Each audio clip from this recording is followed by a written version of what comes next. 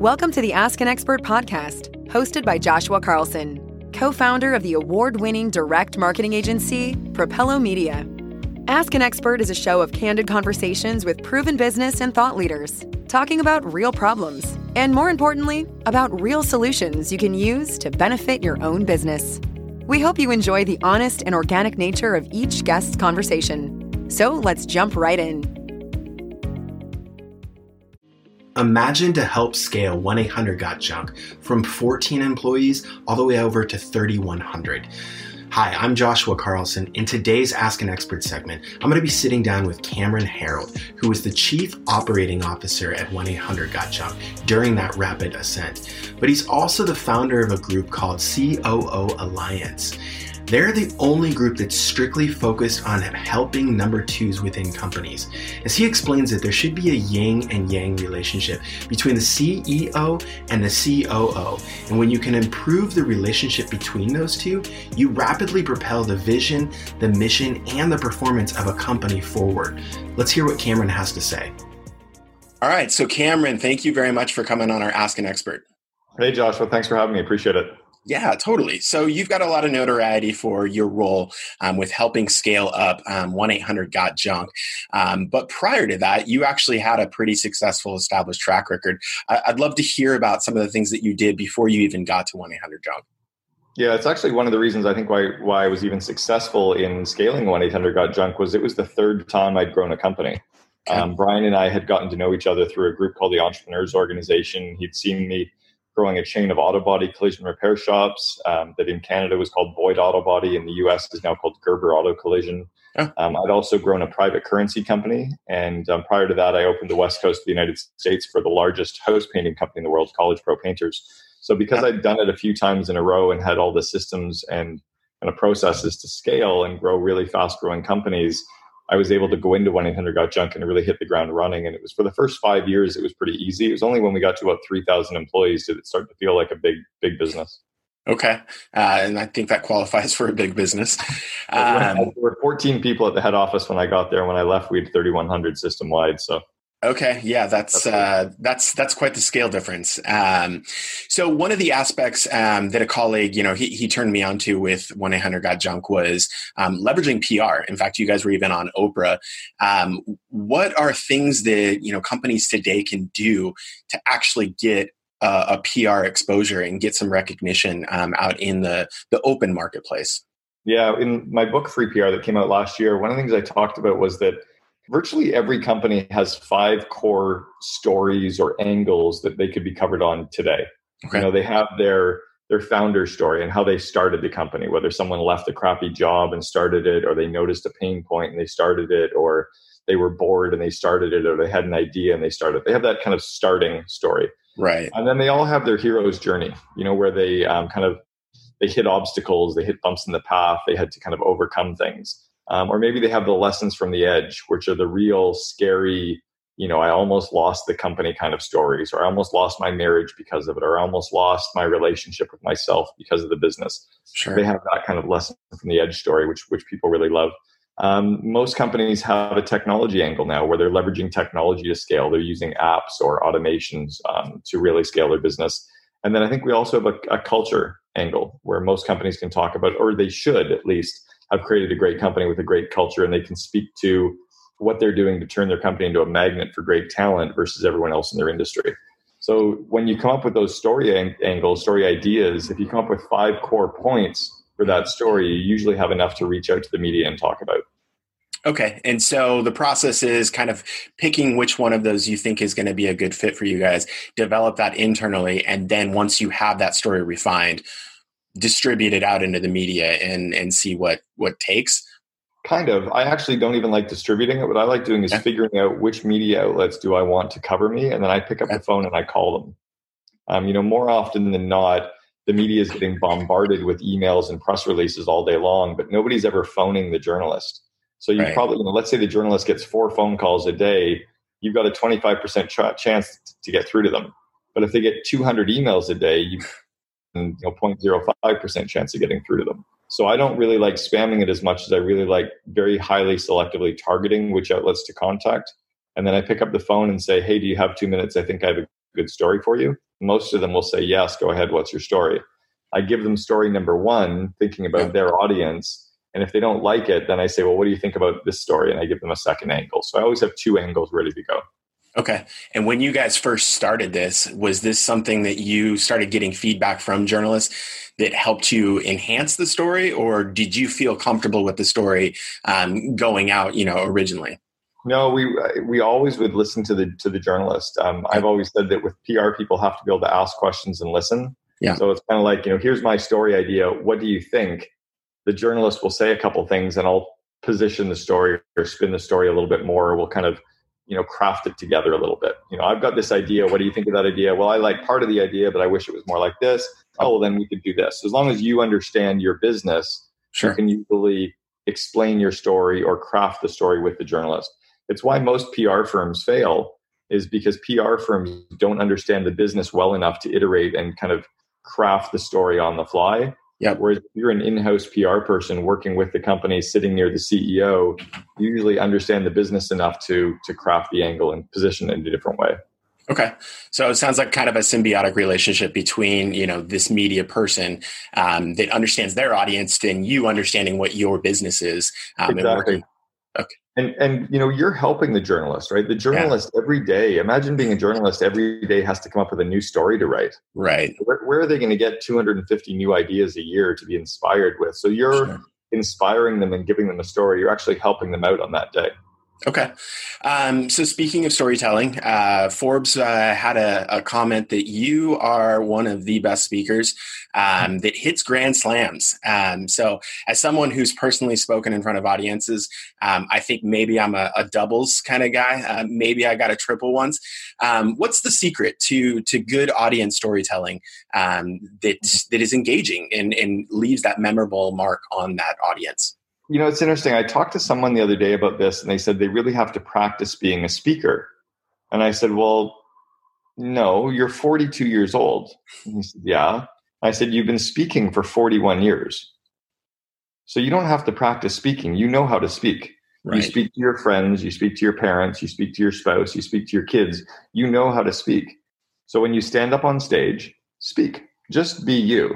And I think most speakers try to become this person on stage. Right. So their voice changes. It's like, hi, I'm Cameron Herold, and I'm here to deliver a presentation. And everyone in the audience is going, that's weird. Like it doesn't resonate. I think we all have our natural tone, our natural resonance. Sure. I think it's also we have our natural dress code, and when you wear what you naturally feel comfortable in and you speak the way you naturally feel feel comfortable speaking, whatever your message is comes across and really connects. So I think that's the first part, is to just be yourself, completely authentic.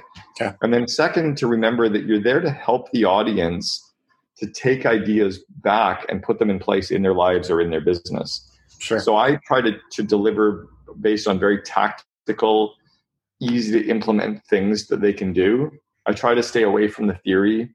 I try to stay away from the complicated. So they leave with like cheat sheets on how to do stuff. And I find that really works. Okay.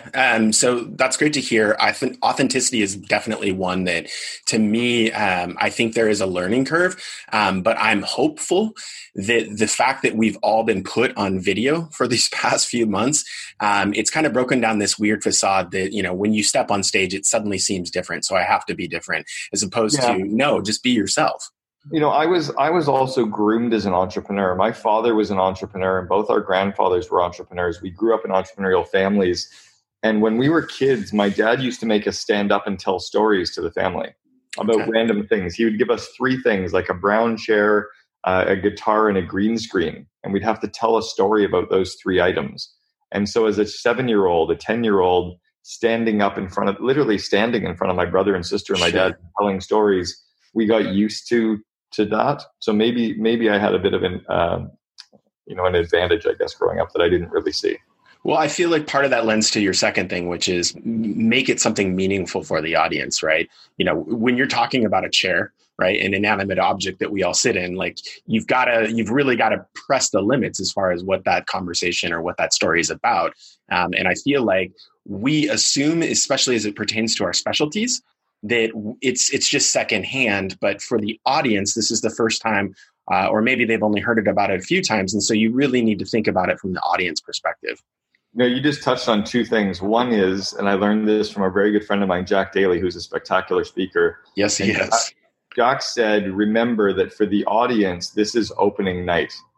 Yeah. Now, Jack saw me speak at an event 13 years ago, and he'd seen me speak 10 times before. And he came up to me and he goes, your content, 10 out of 10. Your delivery sucked. And I'm like, whoa. He goes, Cameron, he goes, you're bored of it. You either need to change your content, but remember, everyone in the audience, this is the opening night performance. It's the first time they've ever seen it. You need to deliver for them. And that forever changed me. That now when I show up, I try to give them the energy that they deserve and the content that they deserve, or I change up my content. So that was big. And then the second one, I think, was to remember that if I'm always the expert, I kind of come off as a know-it-all versus coming off as human. And so I often will talk about my mistakes and my failures really honestly about how I completely screwed up and then what I learned from that screw up and then what I put in place to fix it. Sure. And I think that hero's journey where I'm showing my pain and my suffering and my lesson and what I learned is really powerful in storytelling as well. Okay. Well, that's insightful. And I do second. We've had Jack on. He is incredibly charismatic speaker. So, and that's good. It's good to have a peer to be able to, I guess that's my third takeaway. It's good to have a peer that can shake you out of these, routines that we fall into that we're not even conscious of. So constantly striving for feedback. Okay. I want to shift gears now. You've created an organization, COO Alliance. And I'd like to just share with the audience a little bit about what that is. Sure.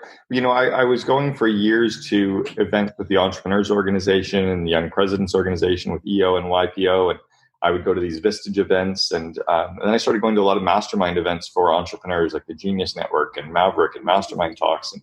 And I was getting a lot of really great connections, but they always wanted to stay, the other entrepreneurs always stayed at kind of the 30,000 foot level. Yeah. And I realized that as the COO of a company, I wanted to really get into the details. If I wanted to talk about interviewing, they're like, yeah, we got to get all the right people into the company. And then they'd switch topics. I'm like, wait, we could talk about interviewing for 2 days. Right. And I realized that there was no place for the COO to go and actually connect with other COOs. At best, we were going to these entrepreneur events, but there was no, and there were events for marketers and for lawyers and engineers, but there was really no true place for a tribe of second in command. So we started the COO Alliance as the only network of its kind in the world for the second in command. And then we also started the Second in Command podcast, where everyone interviews the entrepreneurs. I only interview the COOs. So I wanted the rest of the story. So as an example, I interviewed, Gary Vaynerchuk's COO. I interviewed the COO for Shopify. I had the COO for the Cleveland Indians. So we're kind of getting the rest of the story out of that group. So taking this further, you've explained or you've talked about it often about the different roles of the COO as it pertains, honestly, to the organization as well as that other counterpart, that entrepreneur. Can you share your thought process on that? I guess from my standpoint, it was kind of an awakening. I didn't realize how adaptable this role could be. It's not only that it can be, but it's very, very different. Harvard wrote an article about 15 years ago called The Misunderstood Role of the COO. Okay. And they identified 7 distinct types of chief operating officers. So they had, the heir apparent and the partner and the role model. And what I've seen is that you can have a very inward-facing COO that looks at operations and engineering, or you could have a very outward-facing that's kind of sales and marketing. You might have a COO that handles IT and finance, but maybe you have one that handles, engineering and operations.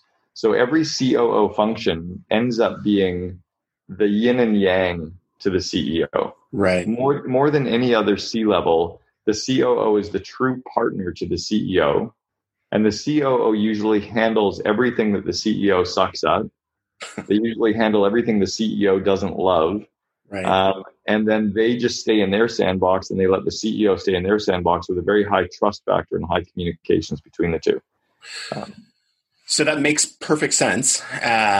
But what is the process for that CEO to go out and find that perfect counterpart? Because I think one of the things this past few months have revealed is when the economy is surging, when everything's, gangbusters, you can hide, inadequate or subpar talent. And so I think a lot of people are looking at their staff, their organization right now, and misstepping in hires. I think you said it's 15 times annual salary if you hire the wrong COO. I mean, those are staggering numbers. So how do you make sure you get the right one?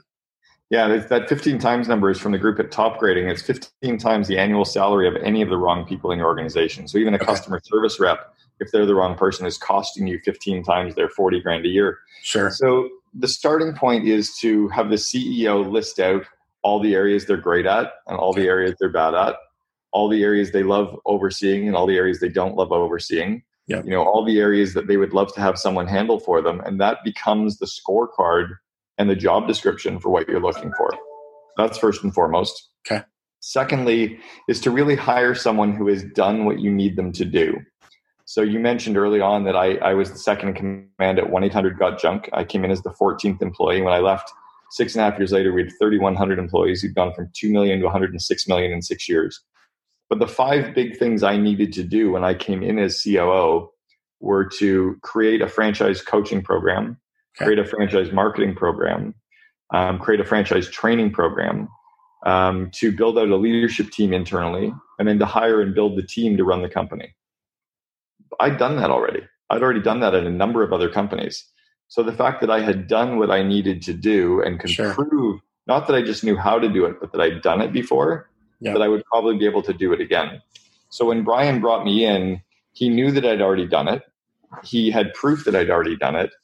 And the trust between Brian and I was so strong because he was my best man at my wedding 2 months before I even joined him in the company.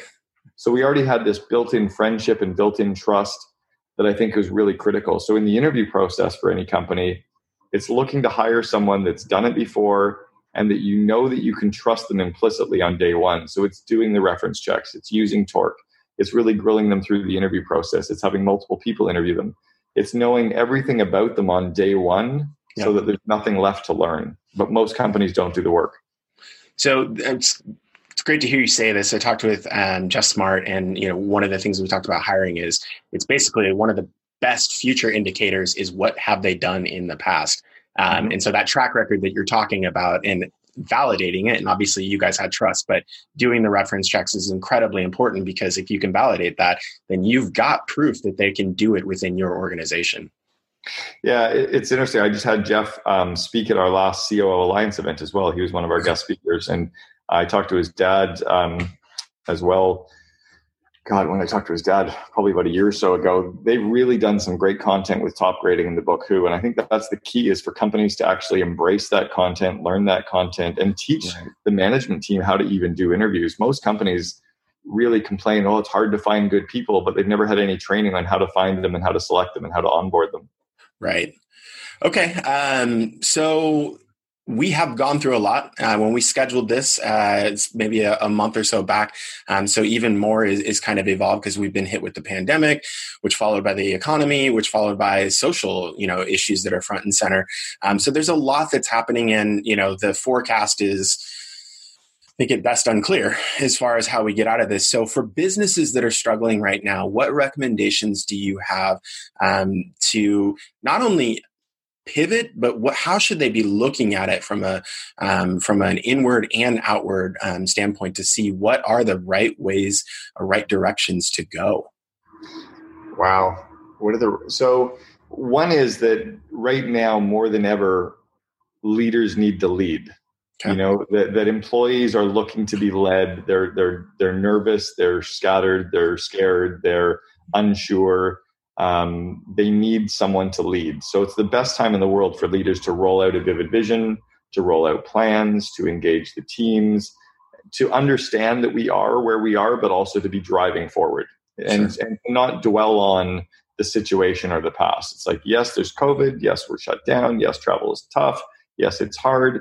And here's where we're going. So it's kind of like owning where we are, but driving forward. So it's really all about articulating a vision, clarifying the vision, communicating the vision, aligning people with the vision, and then making sure that you've got people working on the critical few things versus the important many. Really having your team working on the core projects that are driving toward that vision.